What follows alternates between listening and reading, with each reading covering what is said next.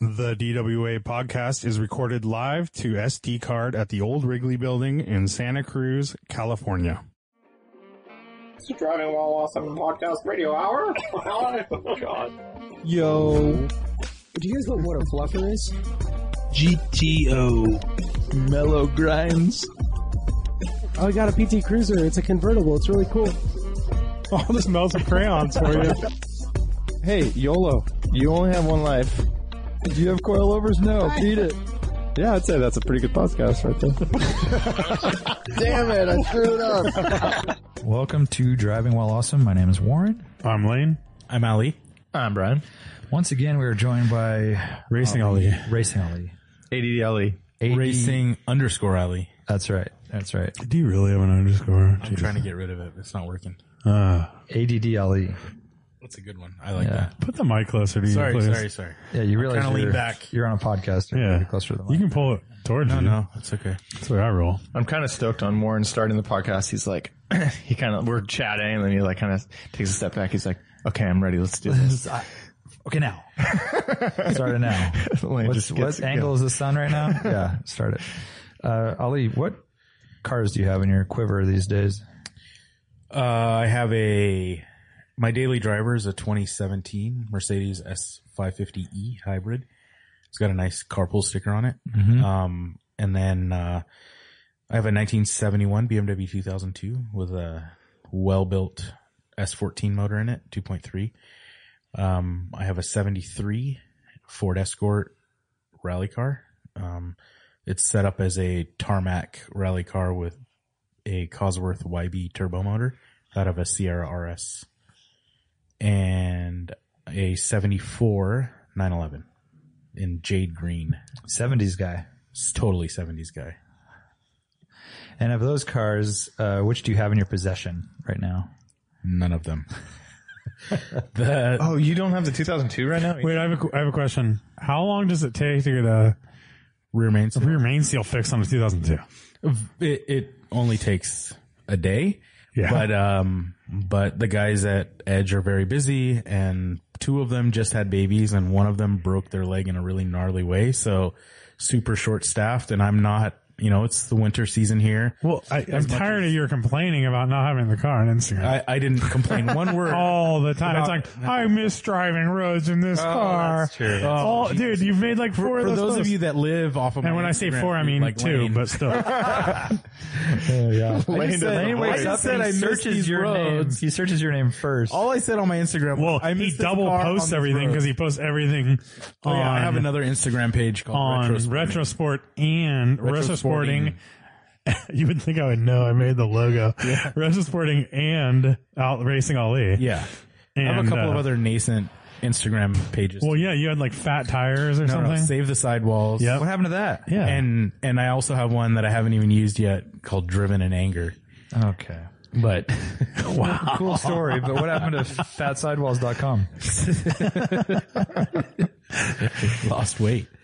I don't know. I mean, Is it because I got rid of my BFGs? yes. Oh, it was. Yeah. You go from 14s to 15s. What do you want me to do? I know. I'm with you, dude. Save the Sidewalls. Yeah, Ali's all about 13. Yeah. You want me to downgrade? Yeah. Anyways, the rear main seal is taking a while just because I told them no pressure, and they're supporting a few race teams. By the way, Never tell anyone no pressure. never tell a shop no pressure. Yeah. I know that. Dude, but I've he's owned getting shops. free I storage, know that. basically. I'm getting Brian, free storage. Brian, What do I you want really me to miss do? driving this I'm car on just these driving. Blanchester You're roads. complaining about it all the time, dude. I'm sick and Well, tired so of it. rear main seal is kind of a Christ. pain in the ass, right? This is of the take the motor, right? Yeah, we transmission got to out. drop. We're the trying to tranny. find the oil leak without pulling the transmission and all of that stuff out of the car. Yeah. And we just recently found that it's a rear main seal, so it's coming out. But I thought it was leaking from the rear end, from the diff. No. It was either on top of the tranny or Yeah. at the rear main seal. Yeah. Okay. So, anyways, And That this makes- takes us back to Sierra Rally, which Yeah. is what And that makes you got so much knocked more out. sense Exactly. to me than the shifter thing. yeah, the shifter theory. platform did come loose, and the top bolt for the shifter platform pulled out. And you thought there was a chance there's oil was getting shot out of there yeah, under pressure. exactly. But that was not it. But it would have been everywhere. It would have been drizzling. It was down. everywhere. It was all over the place. So, But from the top of the transmission? so I think Well, no. Because he was saying the bolt came out from the top. But I think what was just happening was that with all of the brisk driving that I was doing, a lot of that oil was just gets blown everywhere. Just getting blown all through the tunnel and everything. Yeah, so it drips down. Yeah. Because it's a rear main seal. And also, it flips up. And then all his truth comes out. Like, it turns out he like drilled a hole in his transmission. And he had to cover it with JB Weld or something. Bring up old stuff all the time. Jesus Christ. Yeah, I accidentally drilled a hole in my transmission. Yeah, whatever. Shit People do that. The Escort has been getting... Why is this sheet metal so thick? Push harder. I didn't realize this drill bit was so short. They're so long. The Escort is... And it's an Escort Mexico with the flares. With the bubble flares. For you listening at home. And really crazy, they're called X-Pac wheels, which are the super rare motorsport wheels made by ATS for Ford. They're X's. They are X. They're 4-spoke. Why is it called a Mexico? So in the early 70s, we actually happen to have a book right here that will explain that. But in the early 70s, the Mark I Escort competed in I believe it was the London to Mexico rally, and it won, and then it won again the following year. So then in like 72, that was basically like the intro of the Mark I Escort. Yeah, was this like it was like a month-long rally or something crazy, London to Mexico. Well, and you had to like. It had to be an boat too, right? Yeah, amphibicar. Yeah. Had to go, or to have paddles, or had to go across the ocean. This was the 70s, so they just jumped helicopters. Oh, okay. But the cool thing about the Mexico is that it's not just an appearance package with decals and stuff, and most of the Mexicos weren't flared. This one wasn't flared, but we added the flares were added before I got it. Are they rear metal flared? Like front and rear bubble flares. They're added on? I thought there was part of the body for some reason. No, it's all molded. They're molded in. It's all molded in the body. But they're fiberglass? Yeah. Are the original ones fiberglass? Yeah, the original ones were fiberglass, but now they make steel flares that you can get and are fiberglass. The cool thing about the Mexico, though, is that it comes from the factory stitch welded. And it has a bunch of different reinforcements and all of the different like sheet metal interfaces. So it's like an ITR.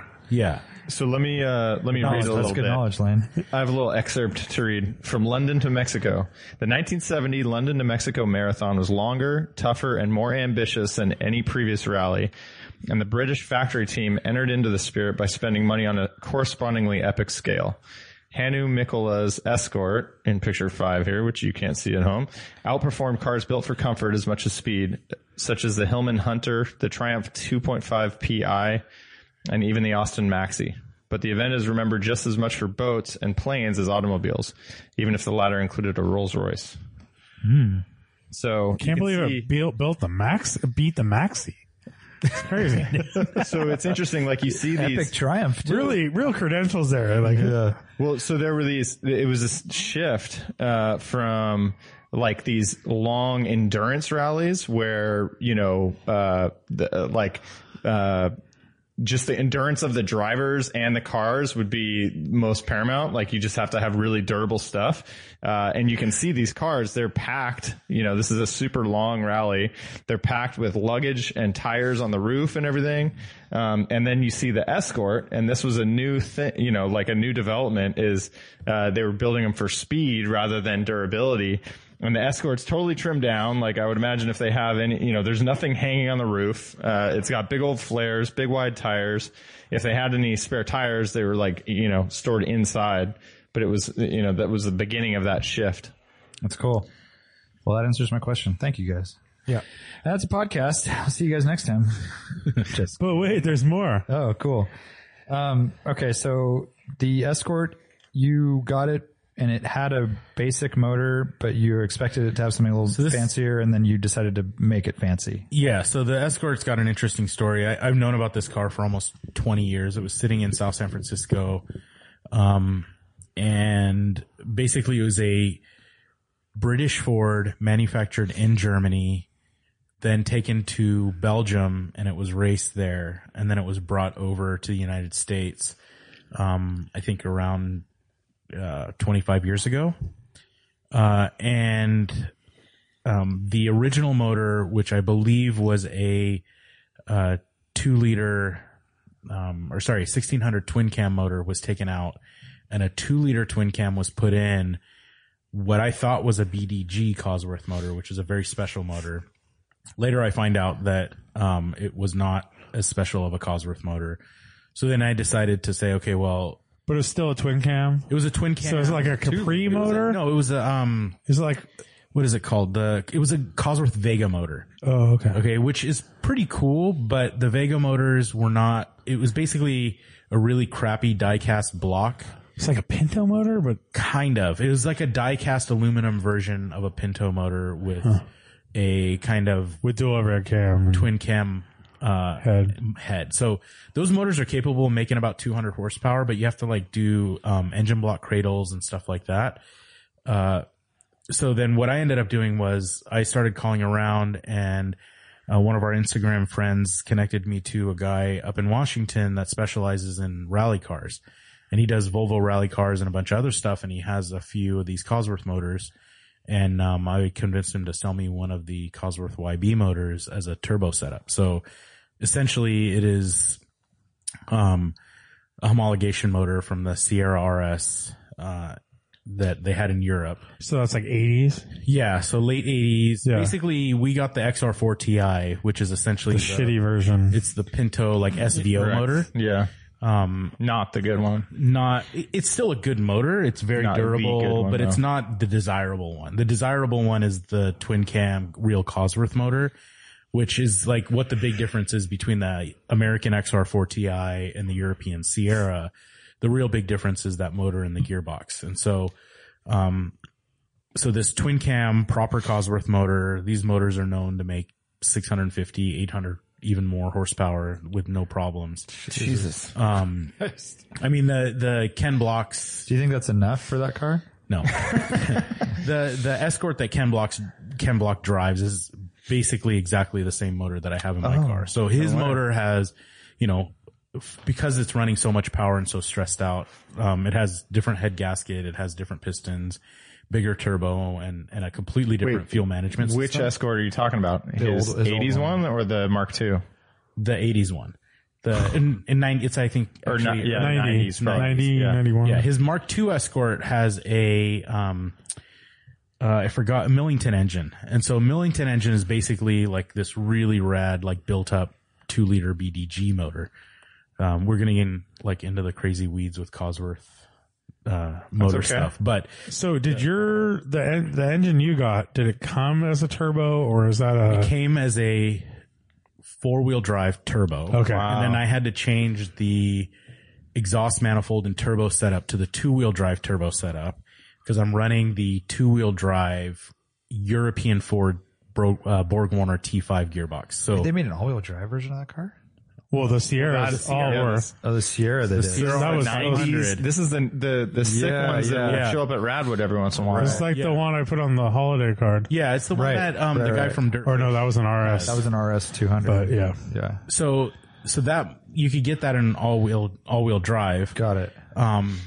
And so what I have is I have basically a lot of the all-wheel drive stuff because it's a little bit more compact on the engine. So the intake manifold and the throttle linkage and all Has of to that be stuff. more compact to make room for all that. But it has the 2-wheel drive Borg-Warner T5 gearbox, which is basically like a Mustang T5, but everything's fine spline and,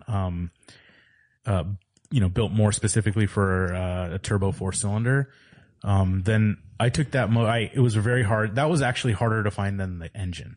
Oh. Was the gearbox. You can't just find a normal T5, like a standard. No, 'cause the stack up from the back of the engine through the bell housing where the clutch goes and all of that stuff is specific to that.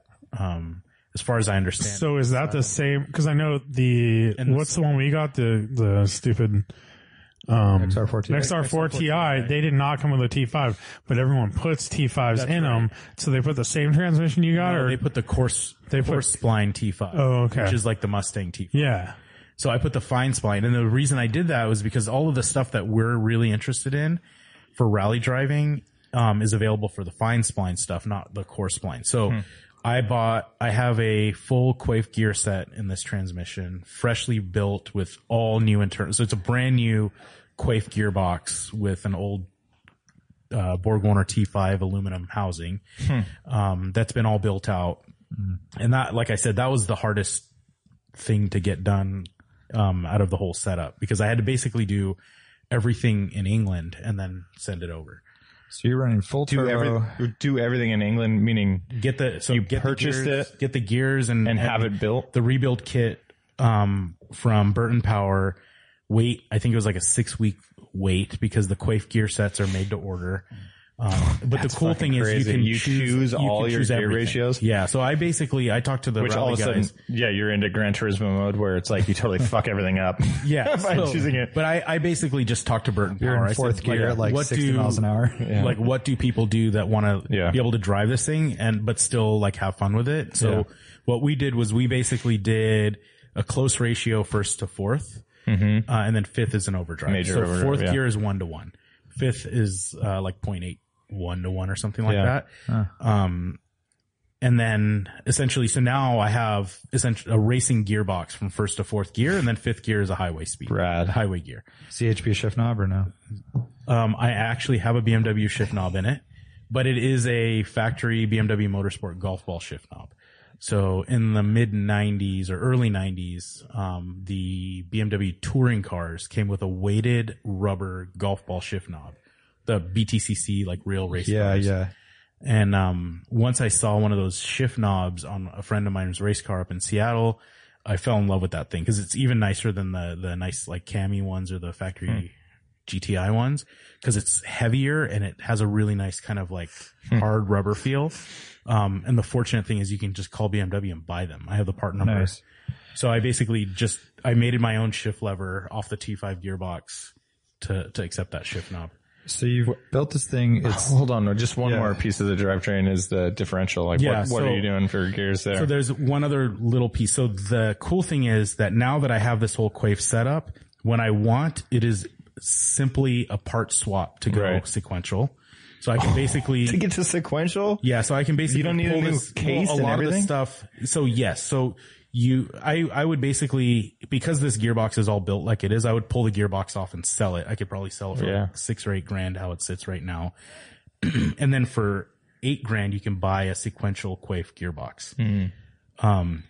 Just bolts right in. It bolts right in.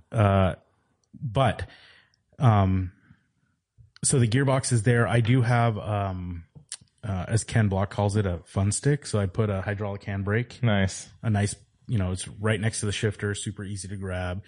The rear end is the last piece of the puzzle that I have not done yet. So it has a Ford Capri, limited slip, rear end in it right now. It has drum brakes on the rear, but, it is a kind of a known, like, setup that people do in England all the time that's supposed to work pretty well. It doesn't have the 4-link. It doesn't have a Watts link on it, or any of those fancy things yet. So my plan was to get it running with the motor and gearbox, sort out the front suspension. And then once I'm kind of comfortable with how the car works, then I'm going to do the whole like rear end. So I have heard that those are a little funky, the rear ends, like just getting the right bits and pieces. Yeah. So like, for example, if you want to do disc brakes in the rear end, you have to do this like kind of weird, like it's almost semi-inboard where basically the disc brake assembly kind of like pulls back towards the pumpkin a little bit so that you can fit a 13-inch wheel, over the rear brakes. No way. So it's like a hat, like that goes over it's like a deep hat. So for those of you who are interested, you can go to motorsport-tools.com or Burton Power, website, and you can look at all of these really rad parts for these cars. But you can buy a fully loaded rear end with everything, with the right limited slip, the Watts link, all the hardware, the brakes, everything fully loaded to your door for like $6,000. So eventually I'll do something like that. It's such a known entity. And it's a total, like it's what every one of these like rally cars with, 350 horsepower Mark II Escorts run. So I'll do that eventually, but I just want to run it as it is right now just because it's such an isolated project that I can kind of do everything and then do this later. Yeah. You can run everything and make sure it's all working right. I couldn't put all of this together without the new subframe, meaning I needed the new front suspension and it's a lot. Yeah. The whole front end has to be all dialed. Yeah. So you keep mentioning rally. Are you setting this up for gravel off-road rally racing? I mean, eventually. Then my next question is suspension. Like, obviously that takes you down a whole nother path, right? So I haven't even gone through that rabbit hole yet, but basically the ultimate goal is I have all of the, what used to be called, World Cup and now it's WRC, but I have all the official World Cup, front suspension on it now, which is the trailing arms and all the gravel bits and pieces. The ultimate goal is to put the long travel Öhlins dampers on the front and the rear, but I need to finish the rear end so I can get the geometry, so I can order all the dampers. And then, but yeah, the ultimate goal is drive it how it is now, work out some kinks, maybe do a rally or two, then do the rear end and finish the suspension. And when you say rally or two, you're talking about DWA rally. Yeah. DWA. Yeah. Do the suspension and then things like roll cage and stuff like that. Oh, really? So you want to build it up to actually use it in a motorsport setting. It's not going to be a... No, wait, not a full cage or half cage?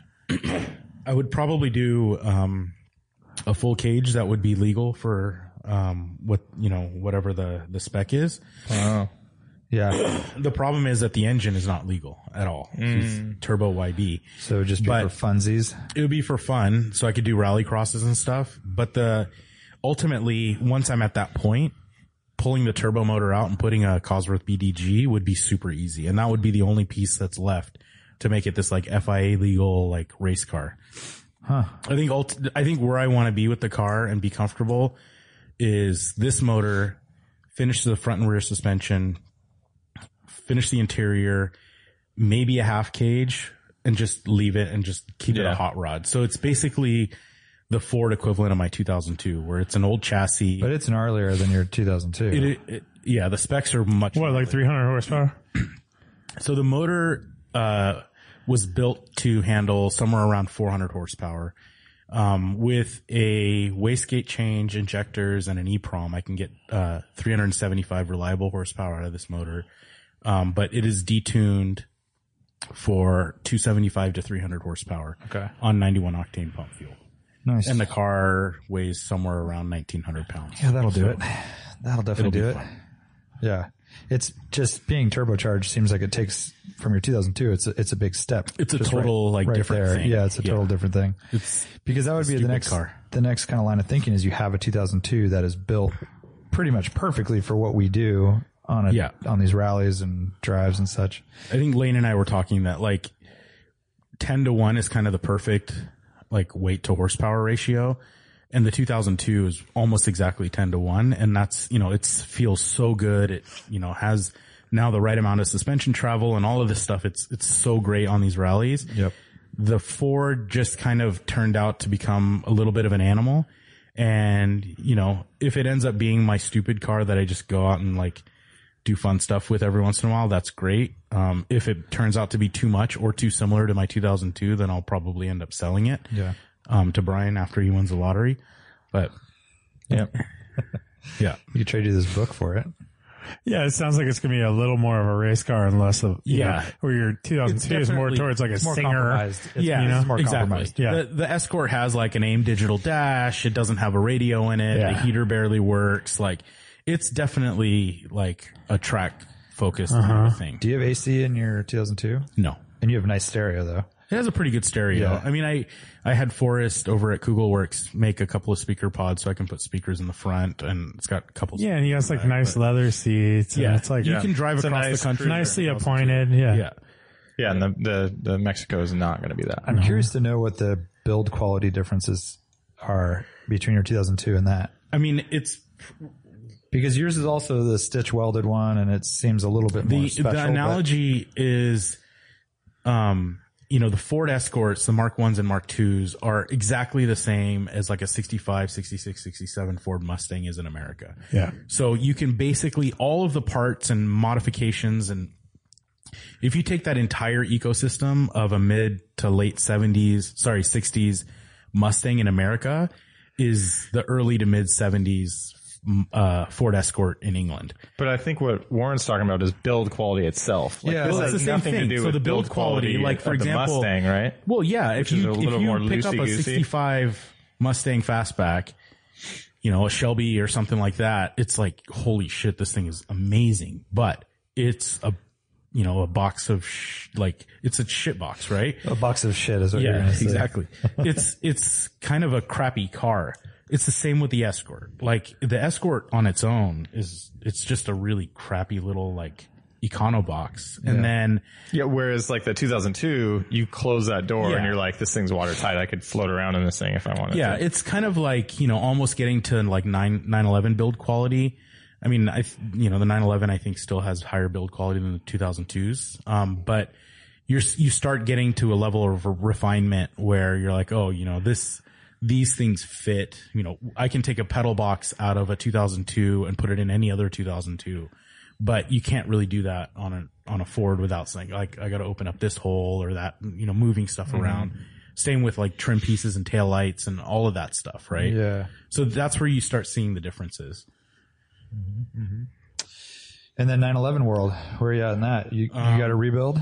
So the engine is rebuilt. We bumped the compression a little bit, mostly back to just stock, but everything. Kept the cylinder heads the same. You just machined them and valve job.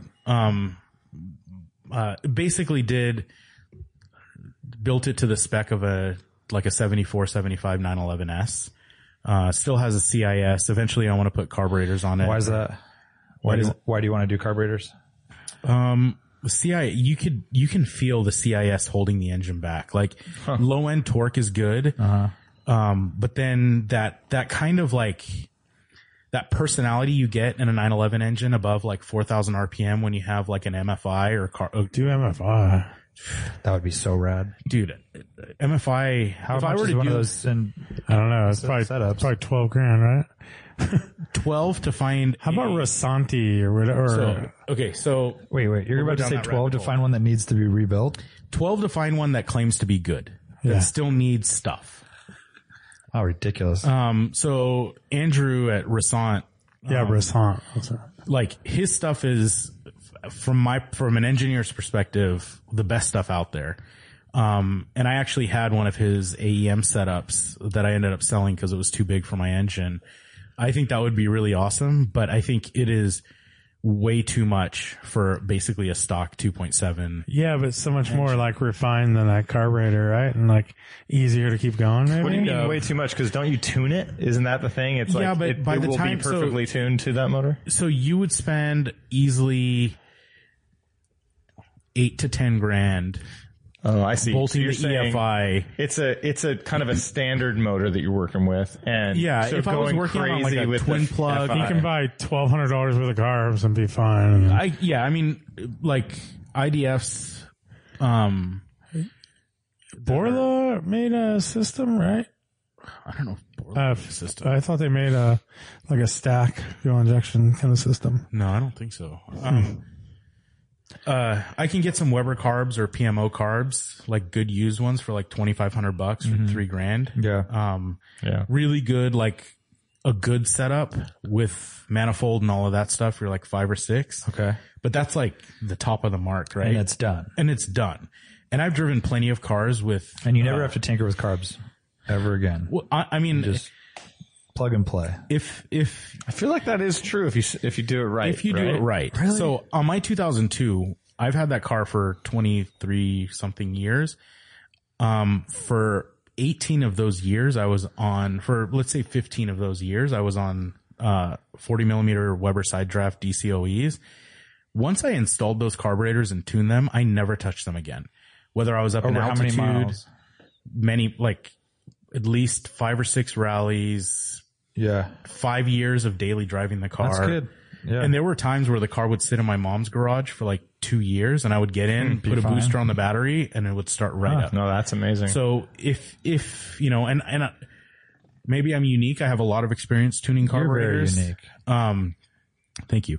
And so once the carburetors are set up and kind of dialed in, you kind of don't need to mess with them that Yeah, much. because I mean, I think We don't have these, you like, match extreme- it. You match it with the motor, and that's a That's right. hard thing to do, right? Like you match it for the motor, and then how you want it to feel. And as the far other as thing like is that you need to make sure you power. start with good carburetors. Like a lot of people that tinker with carburetors because they pulled a carburetor out of a junkyard. Yeah. And the throttle all the shaft is shit's loose. all, like, moving and, around, yeah. They haven't done a true disassembly and deep clean and make sure all the seats are good and clean and replace all the jets and venturis and all of that stuff. Like if you build a proper carburetor and tune it properly, and the other big thing for us is that we don't have like these extremes of temperature, right? Right. We're relatively mild temperature here. Yeah. So it's not that big of a deal. So the other thing you have going for you is that you drive a 911, and if Art were Yeah. here, he would comment on the smell. but it's all in the back. It's in the back, right? Hopefully. Sure, until you turn the heater on. Yeah. Yeah, exactly. So that's the other knock against some of those systems. Right. Yeah.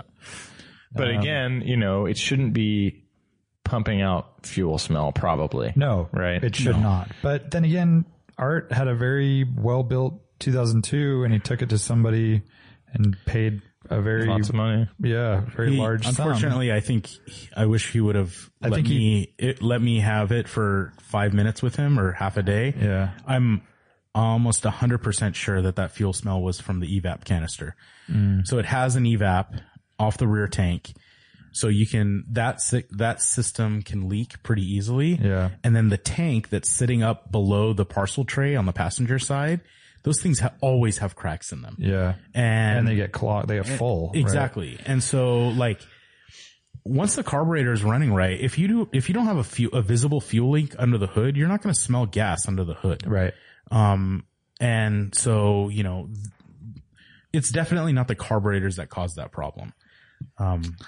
Well, he also owns a fuel injected car now that's still. Yeah, because it wasn't just leaking out of the carbs or anything, right? Yeah. I think Or it's definitely not supposed to do that. It's like a 944 has a evap canister in the front left fender, and that thing will get a crack in it or something, right. or the tube going to it will crack. Fuel smell will come from an evap canister. If it's like all of a sudden you start smelling fuel smell, then look for a leak. But if it's like, if you start smelling like random whiffs of Raw gas. it's like an evap thing. Yeah. And so it's usually coming out of the tank. And if you smell it more when the tank is empty, it's obvious that like you have more like, more of that evaporated fuel, vapor, the vapor sitting there. Like, so that's a whole different ball of wax. And you're also not probably as sensitive to it as some people. So I enjoy the smell of gasoline. You can get by. Yeah.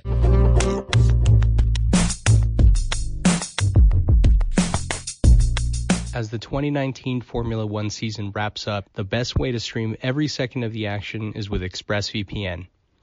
ExpressVPN lets you easily catch every race. Get set up in under 10 minutes and enjoy HD streams throttle-free. Here's how it works. If you don't have a US cable subscription, ESPN2 is a great way to tune in. Get ExpressVPN and then connect to a server location in the US. Visit YouTube TV or PlayStation View and use the free trial. For those in the UK, you can catch every race on Sky Sports F1. Just get ExpressVPN, connect to a UK server, and visit Sky Sports on Now TV. ExpressVPN works on your computer, your phone, router, and consoles like Fire TV, so you can watch all the action from any device. Enjoy all the remaining races this season in HD with the world's most trusted VPN, ExpressVPN. Use our special link today to get 3 months free at expressvpn.com/awesome. That's expressvpn.com/awesome for 3 months free with a 1-year package. Visit expressvpn.com/awesome to learn more. Thanks.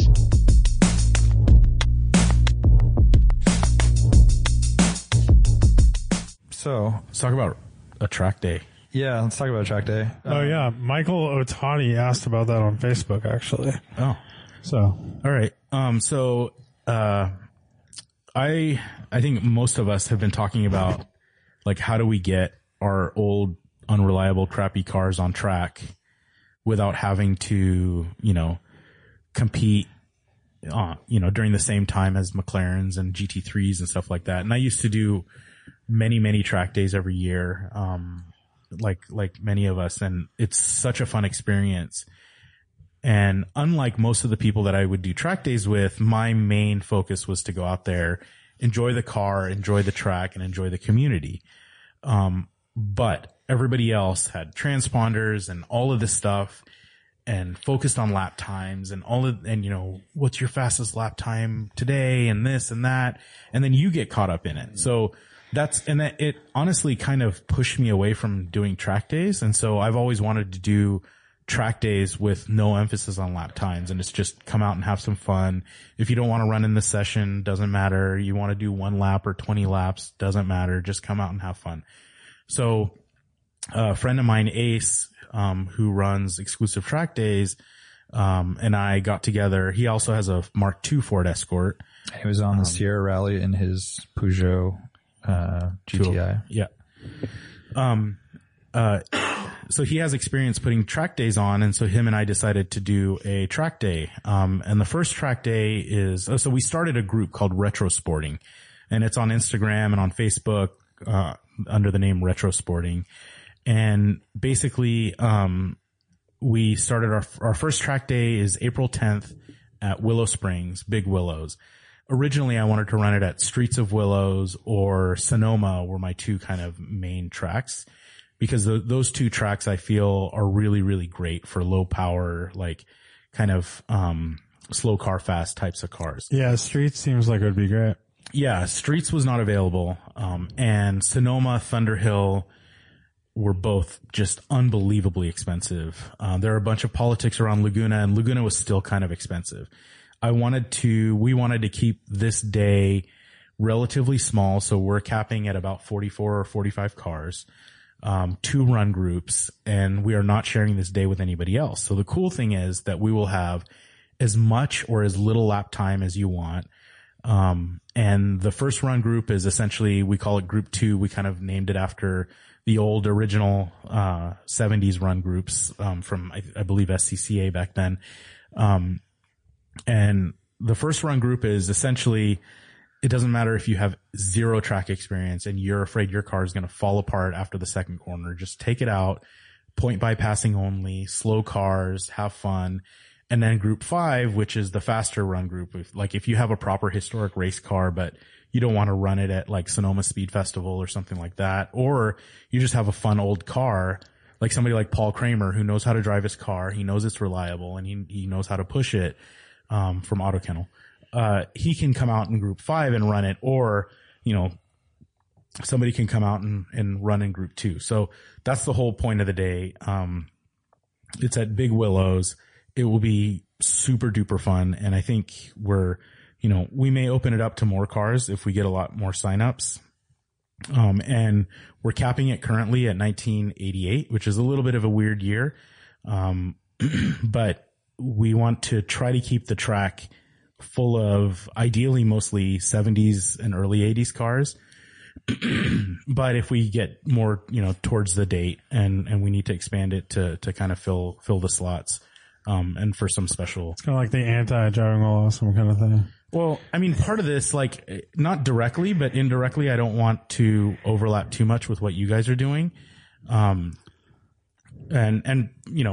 My passion is a lot more in the 70s cars than it is in the 80s and 90s cars, as much as I love the Radwood era cars. So, I wanted it to be kind of like that 70s track day experience without all the racing and intense pressure. Yeah. I mean, you start getting into 80s and like later 80s and 90s, and you start getting M3s, and those are like the normal track day cars. And yeah, exactly. Like you can go to any track day with that. Yeah. A good E30 M3 or an E36 M3 it starts to become really fast cars. Right. Yeah. And I want slow car fast out there. Like, Joe is bringing the Herbie. That would be fun. 80 horsepower or 60 horsepower or something like that. Yeah, right. Yeah. Dude, if you're lucky. 80 off of a yeah. So that's cool. What do you think about the idea? We're going to have a black and white photographer out there taking pictures for everybody. We're gonna take pictures in the paddock of the people. Like, we're gonna make this a really, really fun event. We'll have music and stuff like that too. I love it. All like 50s music. No. Like cardboard Bring your cutouts. crybabies out. Poodles, Cardboard cutouts. Yeah. We're gonna have Elvis impersonators. No, it sounds really fun. I like the idea, and it seems more of like a hangout sesh rather than like a structured 100%. track day with millions of run groups and people, and you have to get out this time. It seems And the eventual goal for this type of event is to hit up all of the fun, like, historic tracks around the country. So, Watkins Glen, definitely Laguna and Sonoma. You could do Joaquin's Phoenix too. That'd be Joaquin's Phoenix is great. But yeah, totally, like, eventually I want to do, where we camp, like, everybody can camp at the track. Yeah. Like, all of that stuff. I just love that. You just bought a 55-gallon drum just when you said that. It's shipping from Amazon I was wondering why his finger was hovering over the buy from other sellers. Yeah. But even for this track day, like, we're all driving down on Thursday night, and I'm trying to arrange for us to be able to use the track as a camping spot for the night, so we can camp overnight there. Remind me of the dates again. April 10th. Okay, I'm not invited anyway. But Friday. You are invited. I don't have a car. So what? 89 is my BMW. Can you hang out though, Warren? I see what they did there. Can right? you hang out? You can come out. What's Wham Z30? Yeah, I don't have a 70s car either. We'll cut it down to 88. You can both come. Hey, Ollie, let me throw something by you and see what you think of this. Autocross Yes. with no timing. I'm down. You just set up the cones. But isn't timing the most fun part of it? No, but I'm listening. No, listen. I'm talking about lowest threshold of actually putting on the event. Yeah. All you need is some fucking cones and a big parking lot, airfield, whatever you want to call it. And you set up the course, and maybe you reset it a few times, but there's no corner workers. There's no timing. It's just like you're talking about for fun, right? Like, you're not worried about lap times. So what's the difference? Like, and there's even less cost of entry. You don't need a racetrack. You need, like, Crow's Landing in Central Valley, which is a rad spot. It's basically like a Sebring style race course that you could build without having to deal with all the, corner workers and safety and stuff. I think Can you get away without safety stuff? Well, for autocross, I think it's not that big of a deal. If you built a low speed course. Yeah.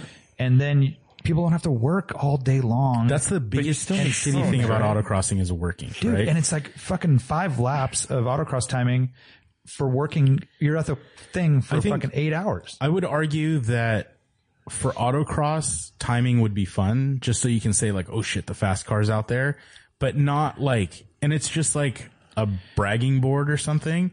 Yeah. But then you have to work out, like, what do we do about down cones? Right. What do we do? Like, that's the thing. And you also have to have the timing. You have to have the timing gear, right? You have to have the little trip light at the beginning. People can use Harry's lap timer too, I think, or other solutions in car if you want. I don't think the GPS has the accuracy that you would need for an autocross course. I mean, all you need is a start and a finish line. Yeah, and a time in between. They have an autocross on Harry's lap timer. So as long as you don't care about sector speeds. So a timing system is not that bad. Okay, so let's say you do timing anyways. But I'm talking about a way to do corner working. The corner working. Basically, you set up a racetrack and there's not elevation change. I realize that. And we just use giant, like, concrete barriers instead of cones. Yeah, because that is the thing. You do need someone to pick up cones, dude. Unless you have cones that flip up by themselves. Whoa. Or you do like 6 cones out of each corner, so if it does hit one, you still have another. You do these, the used car lots, they have the wavy hands things that are, you do that at every corner, and so you just run over it, but it's just a balloon. How about this as a proposal? How about we do, like, a festival, like, rent Marina for the day for whatever it costs, and you do, like, the DWA Speed Festival or whatever, or like Morning Motors that turns into you do registration is like $85 a person or something, and you essentially can just be on track whenever you want, and then we take all of that money and just pay some dudes to, like, just hire like 3 hire like 3 or 4 people, like even day laborers from, like, Home Depot, dude, from, or like TaskRabbits, yeah. And just say, you guys stay out here and just put the cones up when they get knocked over. Yeah. And we're all going to be having fun, and you can have a beer at the end of the day. Okay. Like, I mean, that's Whatever you guys which is just figured out, I think is a great idea. Like, and we should But that would do be cool. You could do that at the event too. Even because like if SCCA and NASA and not NASA, but like American Autocross and all these guys that run autocrosses, if they raise their price to like $65, yeah, wouldn't everyone pay $15 more to have that? The only reason I never go to an autocross is because of that, right? I don't want a corner work. Yeah. And if they raise the price to like $85 a person instead of what is it now? Like 45. Yeah. Raise it to 65 and just take that extra $20 per person and hire like, how hard is it? Like, okay, 8 hours times like 6 people and just put them out there and just say, that's your job today. Yeah. I Don't turn your back to any cars and that's all you have to do. You wouldn't even need that many of them because you're only dealing with knocked over cones. You're not really worried about like exactly. And the chalk lines and stuff. Do you have groups or do you you'd just have groups. Otherwise, it's just just because a long line. So much line. Yeah. You'd have groups, but that'd be fine. You could have 3 groups and just keep rotating constantly. Lane has a question. But your track day sounds awesome. Yeah, I think I'm super excited about the track day. I'm not worried about track. Track day is gonna be great. That's built in. You're going to a racetrack with cool cars and all that. Go to my Instagram feed or Retro Sporting's Instagram feed. Mine is racing_LE or at Retro Sporting, or hit me up on Facebook or go to Retro Sporting on Facebook and sign up for this track day. Okay. We're probably about halfway full, and I think once this you hits, only just announced it. Yeah, we just announced it like less than a week ago. And I think it's going to get filled up really, really quickly. It's going to be fun. Yeah, I think you got a good idea. But I think the autocross thing is a really great idea too. My point in saying that is just I'm thinking about the easiest entry into. It's kind of like the lemons thing. It's like how can we do this the cheapest and easiest way and still have fun? Especially if you could do it at Marina. Right. Exactly. It's like and I don't know what that entails, like how much that costs. I know that NASA has a special relationship. Marina used to cost $500 a day. Yeah. To rent. However, Marina just took on a new owner, and so they are changing. There's some things changing, but I'm very, very intimately aware of what's happening there because we also rent Marina during my day job to do testing. Yeah.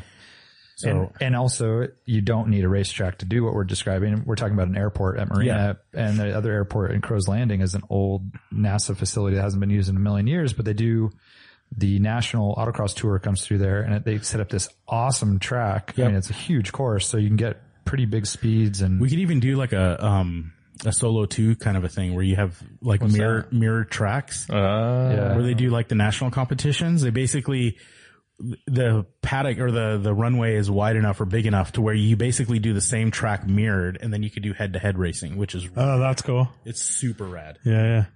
Yeah, so it's like split screen Mario Kart. Yeah, exactly. We obviously need facilities and stuff, but it broadens your venues a great deal. Yeah, totally. I think, but for something like that, I would love to open it up to kind of anything. And that would actually be really cool for autocross because that's one of those places where like you feel, I guess there's the clubs that do it and that's not, but a lot of the autocross stuff is like you have the autocross nerds and they're like, they have tire warmers and stuff and it's a little bit. Can you imagine like if you did a DWA, let's dream a little bit and say, let's do a joint Retro Sporting and DWA autocross and you pay $85 or $65, no course working.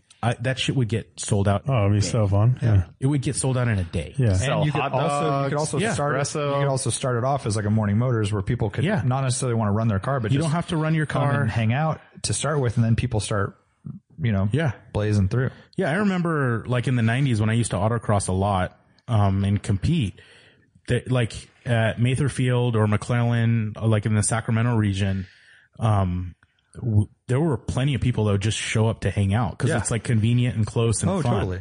Yeah, it's a good way to see cars going fast. Yeah, close, remember when they used to run them at Candlestick and at Oracle, dude? The Oakland Coliseum. Terrible quality of the asphalt. Yeah, all the transitions and go from like asphalt to concrete to gravel, but it was such a fun scene. Yeah. Like it was such a fun scene.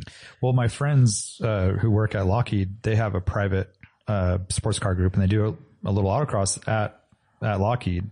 Oh, it's right. Very basic in a parking lot, but it just shows you don't need that much to have like a lot of fun, right.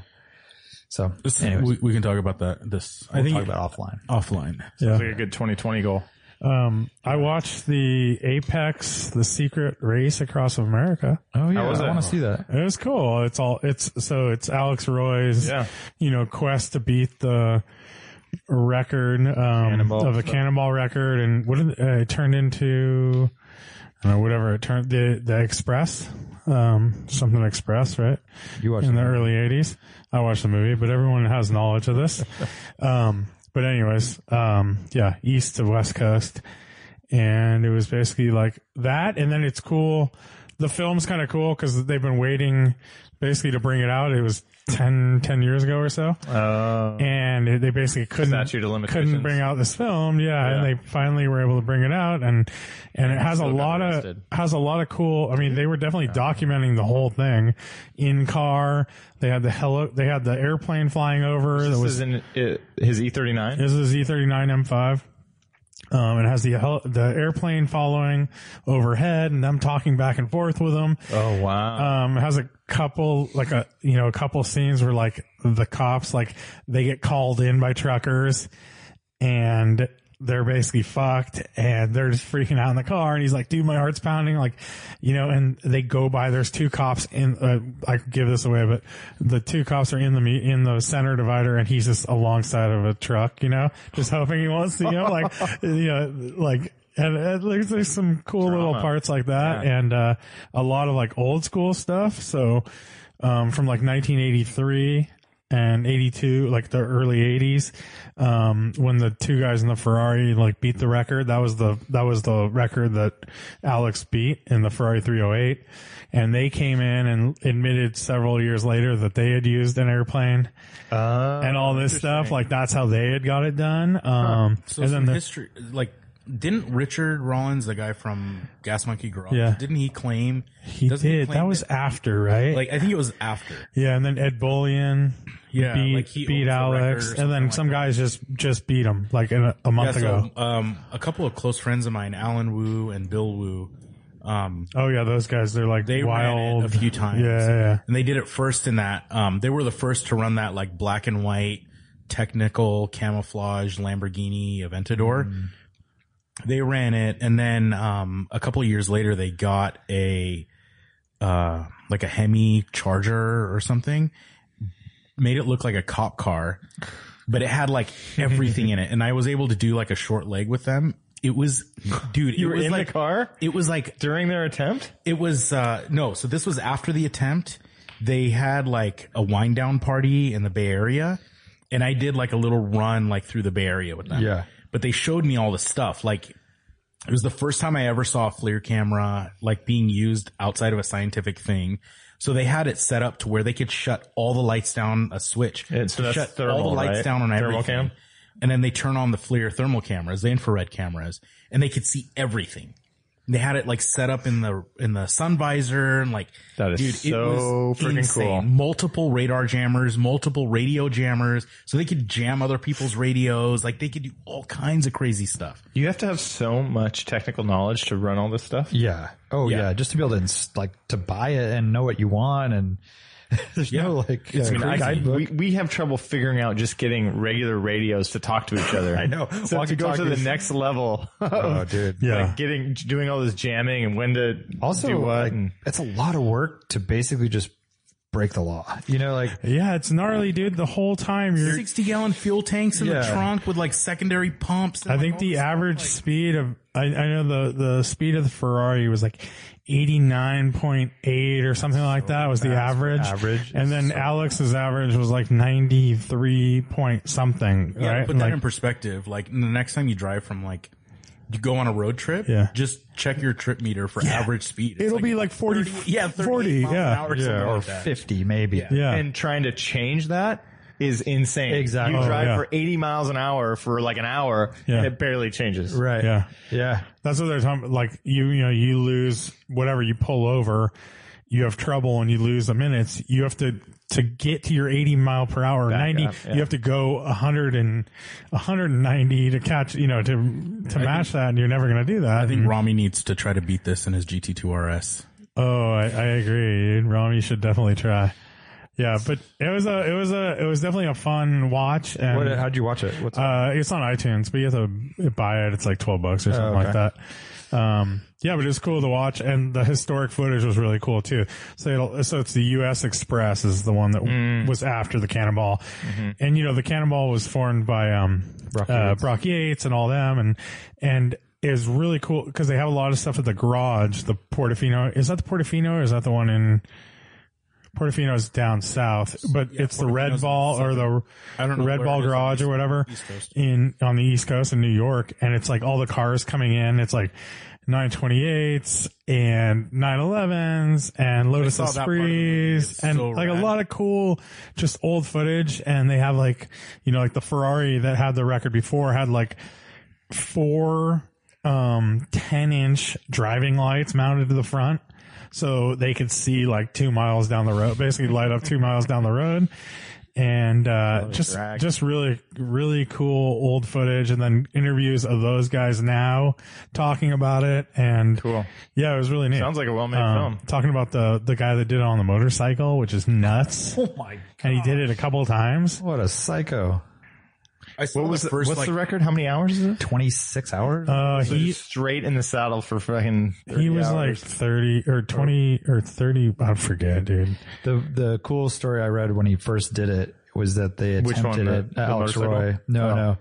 Yeah, you're talking about motorcycle. Yeah, That's yeah. crazy, right? No, but Alex Roy, they attempted it and they got to Ohio and there was some crazy construction that they didn't know about, or basically there's a traffic jam and they called off the attempt.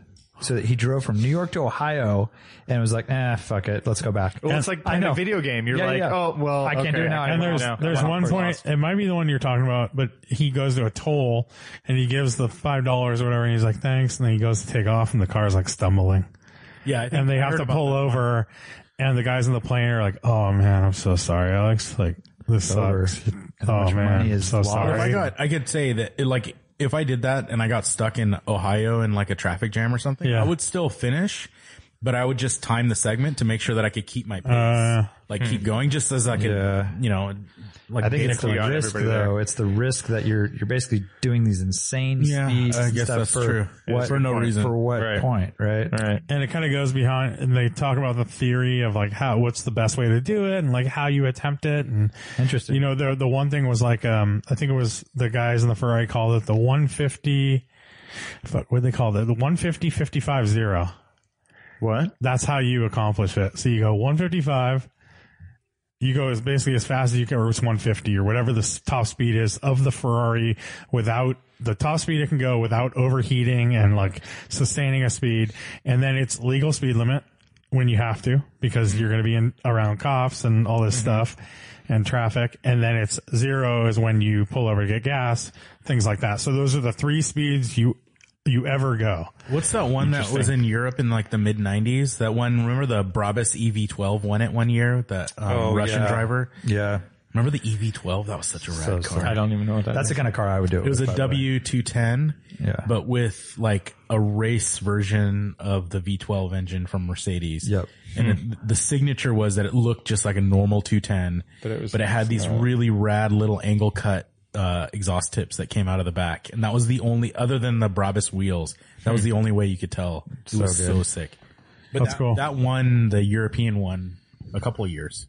Like, do you think it's going to motivate people to try it? Well, they've already broken it a few times since. Well, these guys just broke describing it all of these a things. month ago or 3 weeks ago, and they killed it. Like, I forget, I don't know what the record is now, but yeah, exactly. these madmen. I don't know, dude. I watch wagon, right? It's hard for me to know what people think, but I watch that stuff. I'm like, what? Yeah. It seems crazy to me. Like, I just don't see the fun in staying up that long for one. Like, I'm out right there, right? Like, risk reward for me is because a lot of it is fatigue and stuff. It's like, it's not just the fact that you can go that fast and not get pulled over, like, try not to get pulled over, try not to crash, try not to have problems, but then you're also dealing with staying up for 30 hours, like with no sleep and trying. And it's more than 30 hours because it's like you're getting prepping, to there, and then you don't like wake up out of bed and start. And imagine how much sleep you're getting the night before. Right. Like imagine trying to sleep, dude, and then what, you're going to take pills or something, and I mean, and all the just unknowns of the road. Yeah. Like, I find And it hard weather. enough to like push myself to go fast Yeah. on rallies or whatever. At least on a track, like if you're off, you're going to hit a wall or you're going to go into the runoff and it's going to be over. Yeah. It's going to be you. Yeah, and it's going to be you, and you're not going to get hit by a truck coming the Right. opposite direction. And if you wash Deer out or whatever. One thing, their car was really cool. Like everything inside was marked Storm Chaser. So it was like Storm Chaser 1 and it's like Storm Watch, and everything was labeled with like a label maker, in case they like got storm pulled over. stuff. So they were like storm chasers. Right. So if a cop pulled them over, they look in and they go, "Oh, these guys are storm chasers." Did it say Polizei on the side? No, this? it didn't. No. It just had Yeah. the white. It had 2 white bars on the roof, so the airplane could see them. I got a ride in that car at Laguna Seca. Oh, nice. Because I went with Colin, yeah. and because he did, or he was supposed to race at Laguna in one of the TRG Porsche Cup cars, like the 997 or whatever. And Alex like broke his leg or something, so couldn't do it. But, we went to check it out and he's buddies with him. And so we got a ride into the pits in it. And it was like, it was totally, it wasn't like race in air quotes ready, but he had like freaking all the stuff on the window, like all the gauges antennas on the back and stuff. all the apps going. Radwood Philly. We met him. Oh, nice. Met him there, yeah. Yeah, it's something like it's worth watching. It's like, Yeah, it sounds good. I mean, it's just another car video and it's cool and it's an actual movie and they did it's all it's all old footage, using old footage and stuff. And then super cool. some new interviews and stuff, but yeah, really well done. And it's JF Musial who does he used to do all the drive stuff and all that. He's the one that did it and everything. So it's a Apex. It's Apex, the secret race across America. Yeah. And they had that Apex building the supercar or whatever, that one. Did you guys see that a while ago? Yeah, I saw that one. Yeah. That was pretty good. Yeah. Oh, Was it about Koenigsegg or something? It was mainly Koenigsegg and then it was like, There was a couple of other. it was the LaFerrari and the 78, or what's it called? 918. 918 and, Yeah. and That was on, that's on McLaren. Netflix, I think. Yeah, it's available now for free. Yeah. since we have Ollie here, I wanted to check in just for a moment and discuss self-driving cars. All right. So Ollie works at a company called Zoox. That's Zoox. And you are producing what? We are producing a complete ground up self-driving car. How many steering wheels? 0. And more important, I would have been more interested if you said 2. How many brake pedals? 0. Yeah. But most importantly, it's not just the vehicle and it's not just the sensors and it's not just the software. It's the entire infrastructure and ecosystem around it. So how do we ensure safety? How do we remotely operate the vehicle in case of an emergency? How do we manage the customer experience? How do we distribute the vehicles to where they're needed? Charging, all of the other kind of operational things, which is that kind of like stereotypical last 5%. So we're basically thinking of all of those things up front. So the goal for us, and I think Colin asked this question, is kind of what's the biggest automotive trend in 2020 in the next 10 years, and it's going to be, I think, the proliferation of EVs and self-driving. So you think, what's your timeline for vehicles on the road with no drivers? In our lifetime? Yes. So In the next 10 years? yes. Really? Yeah. There's a lot of people who don't think that's happening. Well, what do you mean? There's a lot of people- Do you mean like a good amount of them? Because I No. mean, they're out there right now, No, right? but they're not out there alone. There's someone in the driver's seat and Yeah. able to hit the button That's and right. take control. There at any always moment. is. I There's was no under car the wrong without a impression steering that- wheel. Well, there are some exceptions in Chandler where they're doing some tests. Chandler, Arizona, Right, where they're right. doing some tests on, basically driven cars, so minivans or SUVs that normally would have a driver driving around without a driver. So those are fine, and those are just tests and experiments. What we're going for is essentially what we believe the future of what I'll call non-fun mobility. So commuting and all of the Uber ride types of things. So, I think how people define level 5 is a little bit of a false definition, because no matter what, when you have a computer or a robot driving you around, you need to put some kind of geofence or some kind of controls around that. There's no way that a robot can act in an unconstrained environment. And so essentially what we plan to launch will be a point-to-point service that you can hail a vehicle in, let's say, the Mission in San Francisco, and have it take you to the airport or to Fisherman's Wharf or wherever you want to go within a kind of reasonable area.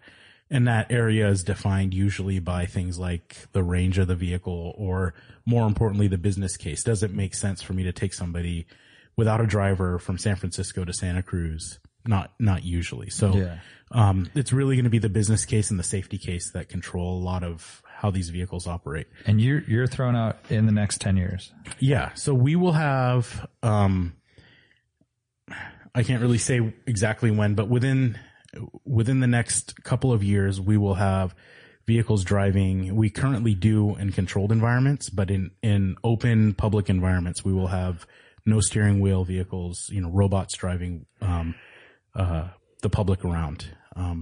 So you like dress a robot up and stuff?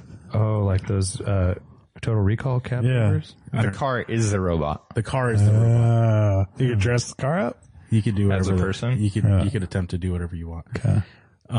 But the short thing that I'll say about this whole like self-driving thing, and I hear a lot of people talking about it that, a lot of people hate on the Tesla, claims that. So the Tesla claims are all like BS. Autopilot. In my all this opinion. stuff. I think, I think their self-driving or their kind of advanced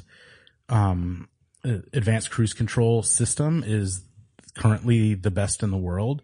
Not necessarily because it's the safest. I don't think it is the safest, but it's the highest performing quote unquote self-driving feature in any car in the world, because Tesla is willing to push the envelope on safety farther than anybody else.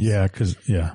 And so, Well, and don't they have a great strategy for gathering data and machine learning?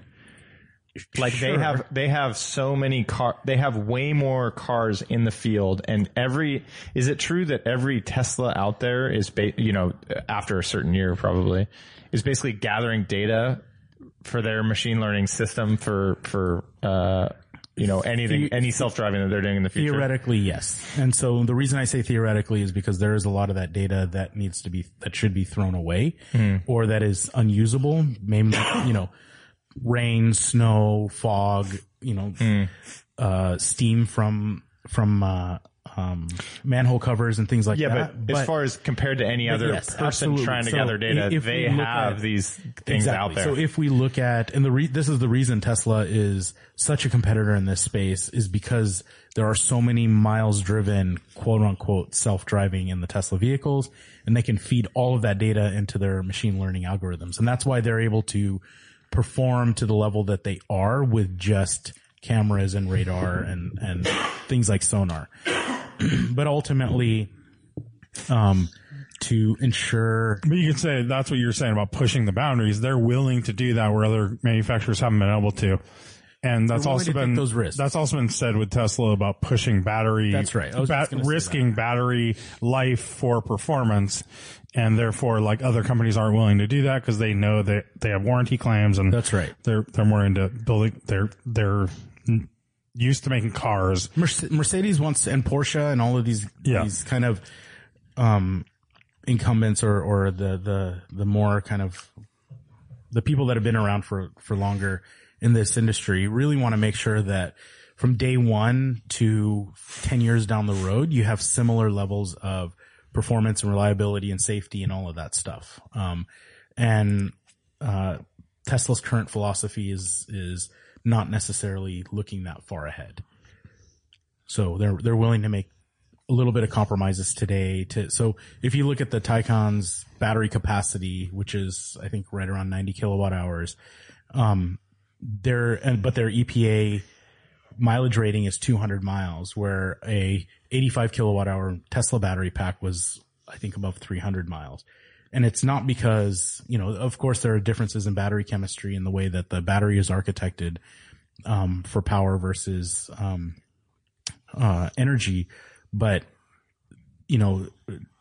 where if you look at a battery pack, that you will never see a battery pack actually discharged to 0 or charged to 100%. It's usually the ideal is don't get below 20% and don't get above 80%. But Tesla will go down to 10, 12, 15% and go up to 80, 85, 90%. Yeah. And, they're willing to take that marginal safety hit and that slight degradation hit to be able to say that, look at how much more miles I got out of my pack. So, maybe that, so you could see that as just kind of a risky move, but then maybe you would also want to, include the fact that they're building it as a strategy, like to be able to swap batteries and stuff. That could be, maybe the battery is a consumable where other companies might not be. I think Tesla is treating the entire vehicle as a consumable. Yeah, it could be. Yeah, because I don't know where because the battery swap out idea I don't think is actually real anymore, right? No, it's but they're gonna do that, but then that kind of goes against the environmental, part of it all. Because Tesla's answer to that, which I think is pretty good, is once a Tesla battery pack reaches less than 80%. Then it's technically kind of expired, but you still have 80% capacity, or let's say worst case 70% or 60% capacity in that battery pack that can be used for stationary storage. So early on, very, very early on, the thought was, what do we do with all these extra Roadster batteries when they're expired?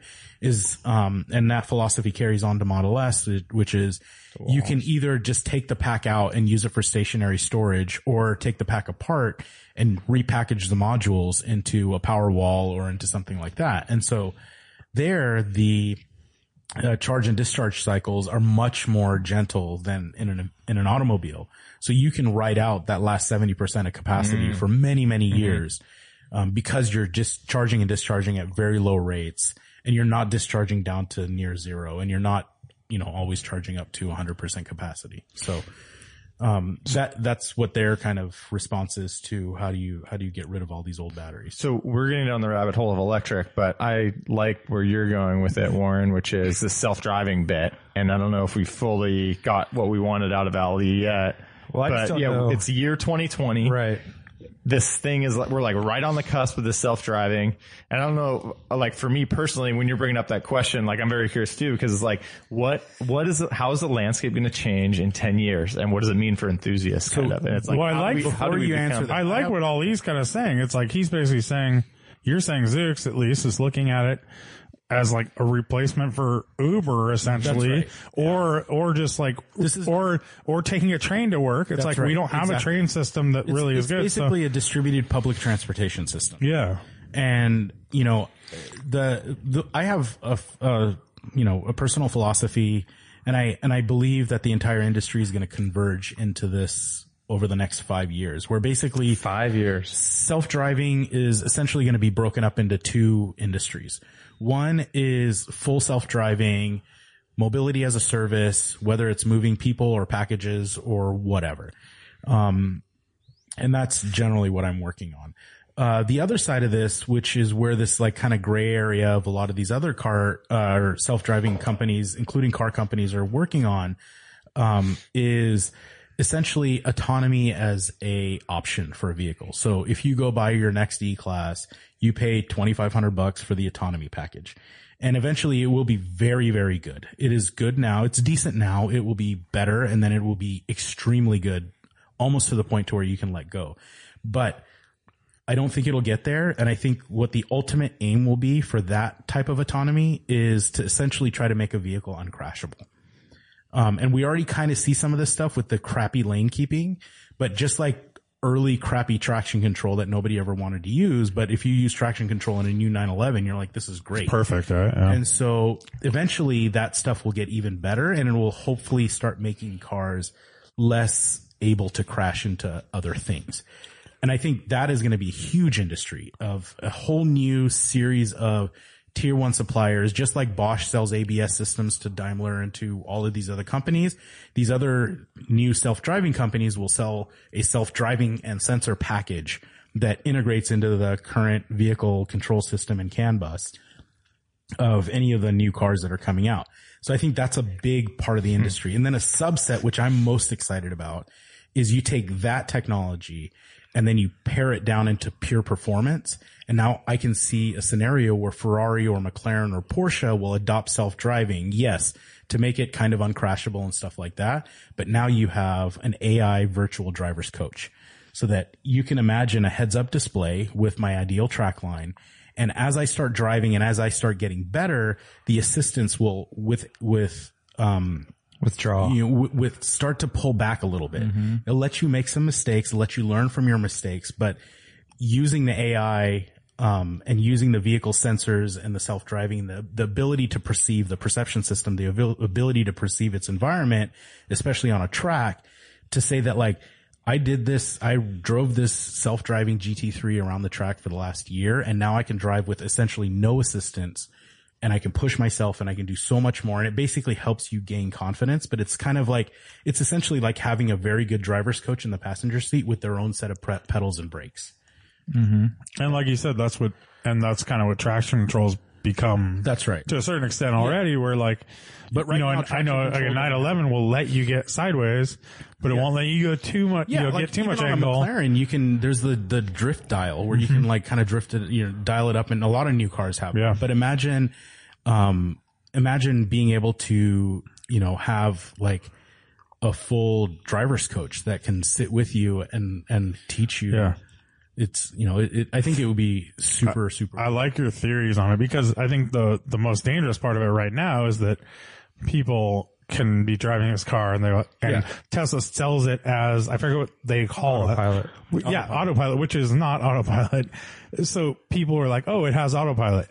So therefore I don't have to pay attention, but it's really there. No, it should be there as a safety net kind of thing. Even back in 2010, when a lot of this stuff started to just be like ideas that people were talking about in the industry, I always told, people that I was talking to, and I said that the most dangerous part of this entire equation is that moment where the car needs you to pay attention and you cannot pay attention. Yeah. And you have to, you can't just, you're not reacting. You're taking your hands off your hamburger you're eating, and you're having, you have to do way more. You have to go from that transition from like automated driving to a human getting back into the loop. Yeah. That's the problem. It's the problem. That is fundamentally the problem. Yeah. So if you're going to let me let go of the steering wheel, allow me to climb into the back seat. Let's go all the way. Yeah, for sure. Otherwise, I'm going to drive.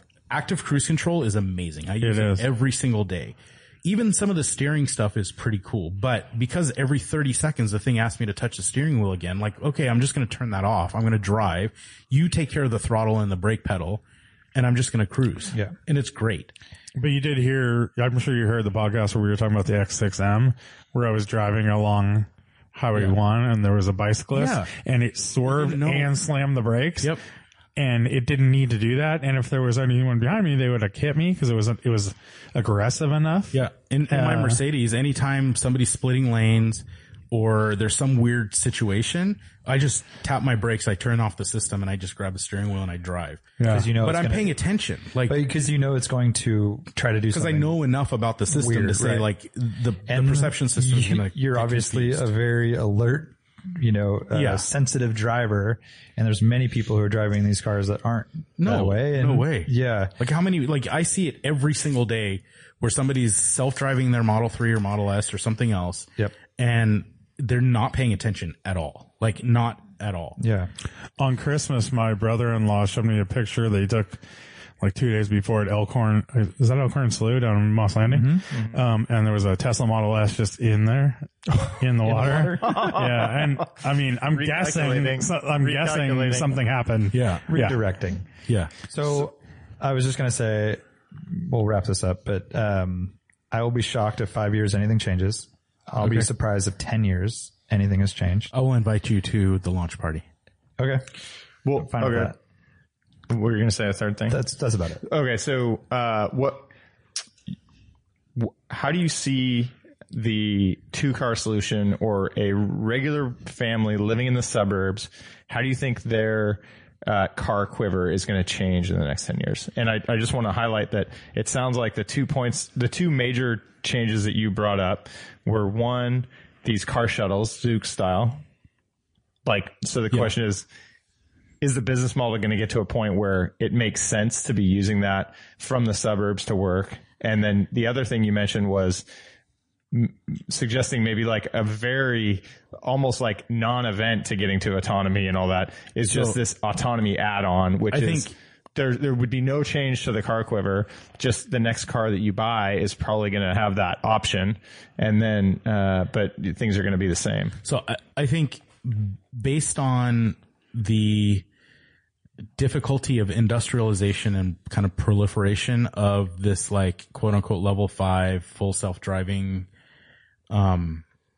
meaning like if, let's say, for example, we turn the switch on and we're able to self-drive today in San Francisco, by the time we get to San Francisco, LA, Seattle, Chicago, like name your city, it's going to be many years, right? And I think that's what you're getting to, Warren, is that it's not going to be like a light switch where everything turns on. Right. Some neighborhoods in San Francisco are going to get it, and then other neighborhoods, and then Seattle's going to get it, and then London and all of this, and then 5 years from now, maybe San Jose will get it, right? Where like it's basically market based. And in that case, you're 100% right. We will have self-driving in some areas, but to have like full like penetration of that will take 20.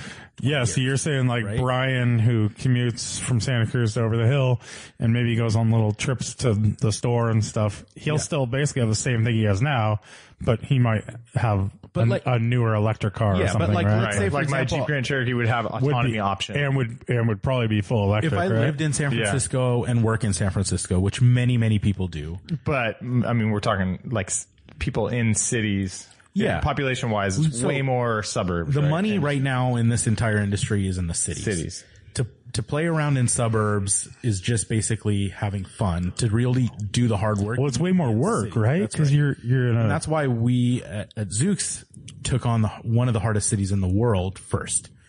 Which is what? Testing San Francisco. Well, it's also really close to where you are. Well, yeah, but it's still, there, right? Fortunately, it's a very difficult city. Like you have to imagine like things that you don't think about. Hills.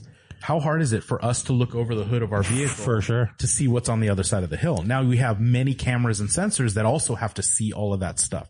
So just the fact of like looking up a hill, imagine your windshield stopped a third of the way down and you couldn't look up and you're at the base of a hill. What do? So that's a lot of these challenges that we have to overcome.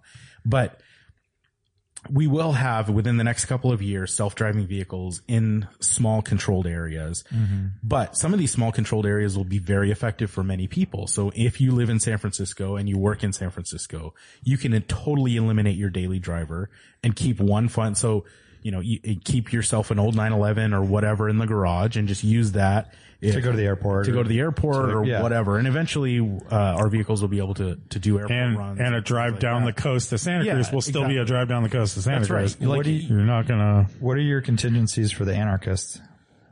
That damage vehicles? That are going to be completely against this whole technology, robots taking over and ruining everything you guys Warren's leading he's leading the pack, actually.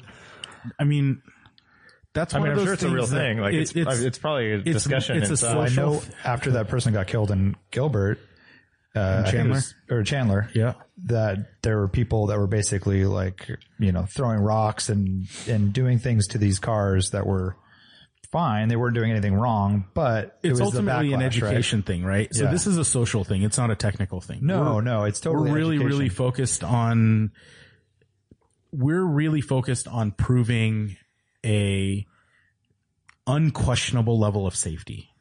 And when we can prove that's got to be the hardest thing to do. I'll add a suggestion. I can tell you right now within the company, it is a very solvable thing, but the hardest challenge that any self-driving company in the world has is ensuring safety. That we call it the safety case, making sure that safety is top priority and is measurable, is quantifiable, like all of those, like making sure that we can ensure that. So once we're able to, we will not launch until we are able to ensure that we will be safe in the areas and the circumstances in which we launch. And once you need to build your brand on that. Exactly. And that is what we will leverage to educate people. Yep. It's almost like you could use the anarchist for your purpose. It's like, hey, come out with your axes and your pitchforks and try to mess with it and see what happens. Yeah. Like, you'll see that this is the safest thing ever. And may I suggest one idea, do a marketing campaign where you have nice Easter egg colors and you have a face on the car and you just say hi. Like the neon one. Maybe you could license it from Dodge. Yes. We will not do that. Two things about this. I know we could talk about this for a long time.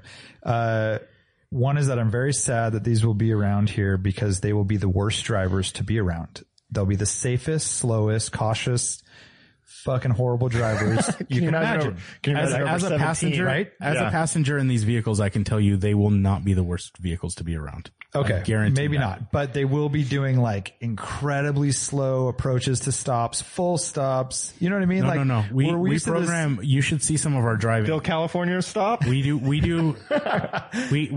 drive, you need to, in order for a robot to be able to function through a city like San Francisco, it has to be aggressive. And we are, I don't want to put a number around it, but we are more aggressive than a decent majority of the normal drivers that are around. That's great to hear. Second, like nose into intersections, like creeping forward to tell pedestrians you're not coming, I'm going, like all of those crazy things. I mean, that's one thing we talked about. Yeah. Where there was lines of people in a downtown place and you're walking across the street and you're like, cab drivers, they have to just push their way out. Yeah. There are many variables like that. So we have ways of communicating audibly and visually to people outside the vehicle, and we're aggressive. Watch out, fucker. I'm coming. The second is that if I'm going to get in this vehicle, of the podcast, I want it to be as safe and like cosseting inside as possible. Sure. Like I want the gnarliest crash structure, like borderline roll cage.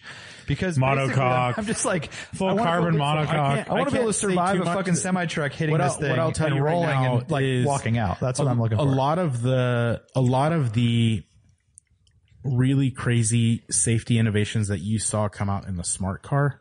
Yeah. That level of innovation will be here. Yeah. We will, we have vehicles that we're already through a lot of the homologation process and things like that. And we will be able to, I can't say too much. It's very, very positive. And it looks like a pyramid, right? Like the Cybertruck. It's the same. It's just one big teepee. It's just the tailgate section of the Cybertruck. It's a teepee. It's just the tailgate. We didn't want to have any broken glass, so we're just doing the tail. It's a teepee on casters. That's right. It spins around and it's ambidextrous and it's. I want simple doors. Tapui. No flip up doors or anything. It's cloth. I don't want to be stuck in it. Fabric doors. It has air suspension and like hydraulics, so it'll jump over the oh, sweet. The Tapui just lands on your head. Nice. And then you wear it like a dunce cap around. That's cool. All right. Yeah. This has been Driving While Awesome talks about.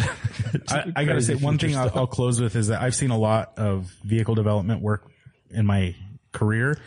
And I've seen a lot of crash stuff, and I have not yet been more impressed with what I'm seeing with our crash and homologation process than with what we're doing now. It is really impressive. Yeah, good. It's got to be. Yeah, because there's the risk that this thing just drives off a cliff. We understand that, like, in the order of like top 10 important things for us to get right. Yeah, 1 through 9 is safety. It's big. 1 through 9 is safety, and then number 10 is user experience. Yeah. So, I tell myself, and we all tell ourselves within the company, until we are ready to put our small children in this vehicle and have them take those small children to the grocery store or to school or whatever, we're not going to stop. Yeah. So cool. Well, thank you. Yes. For that. You. I think it's time for a little trivia. What do you guys think? Mm-hmm. Word.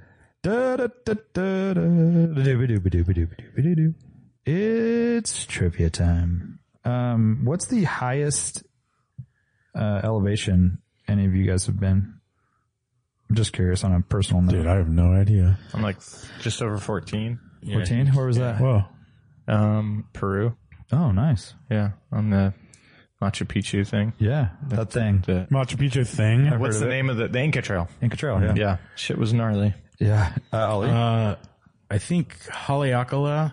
Oh, yeah. I think that's like 10 or 12 or something. And then I don't remember, but the summit at Whistler, It's probably close to that. it's pretty close to Kirkwood that as well. Summit is 10, I think. Yeah, I think you've been up Whistler's there. like around 12 or I don't remember, but somewhere around that. Lane? Well, I've been on the Kirkwood Summit, so Okay. 10-ish. yeah. The question for you today is, what is the deepest place in the ocean? Marianas Trench? That's right. The Marianas Trench or the Mariana Trench. And they're both are correct.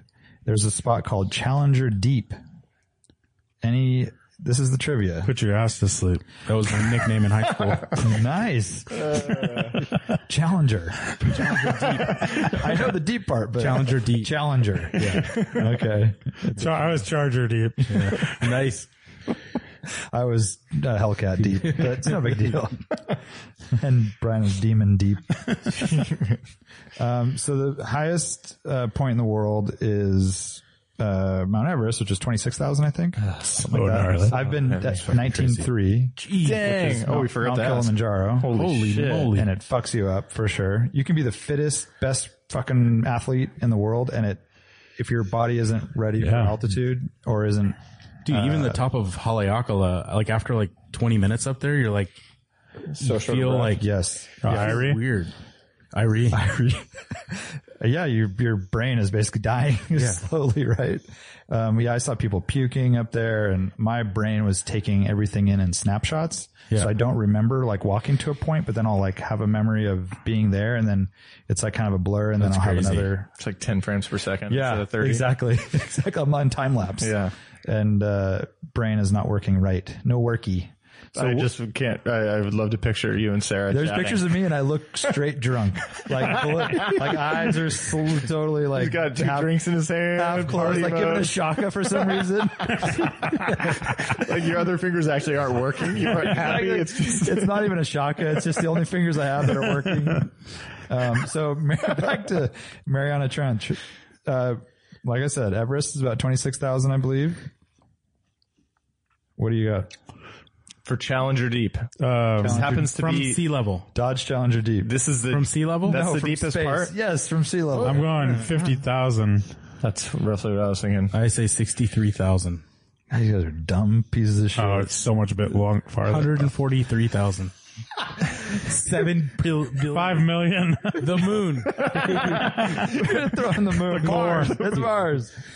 36,000 feet deep. It's pretty deep. So it's 10,000 feet. You put More. basically you can put Everest in there and you still have 10,000 feet above it. Oh shit, you're good at math. But this is the I don't side get note.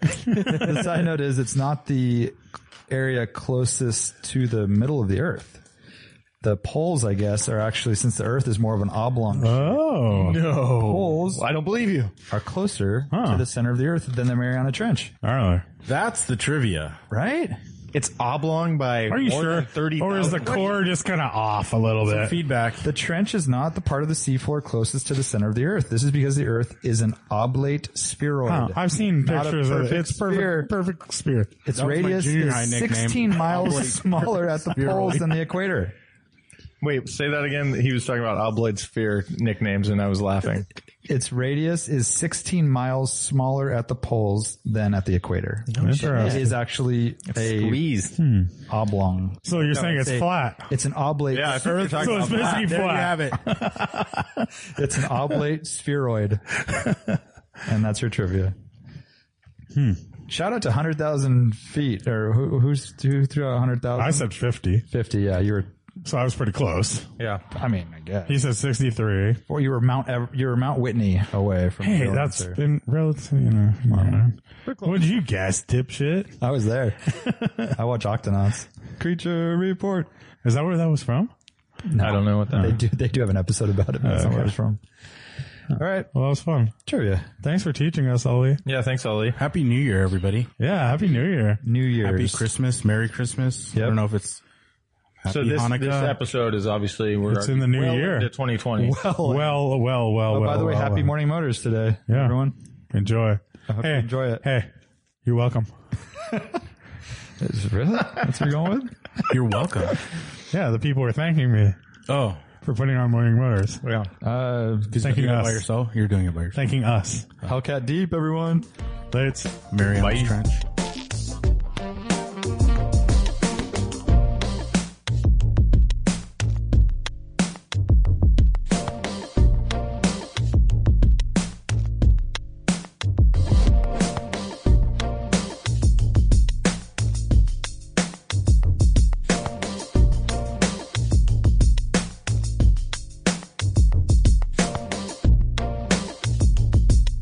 Watch out, fucker. I'm coming. Patreon.com/driving while awesome. Go check us out on Patreon and please become a patron of our podcast. It helps us out a lot and you get some cool stuff in return. We give you a weekly podcast, which we title Experts in Automotive Opinion. I think we've done 60 of those so far, something like that. We also give you exclusive Patreon only stickers and we'll send you a sticker pack right when you join. We give discounts and early access to certain events we do, like Camping While Awesome, and we give you first crack at our rallies. Check it out and join us on patreon.com/driving while awesome. Thank you guys.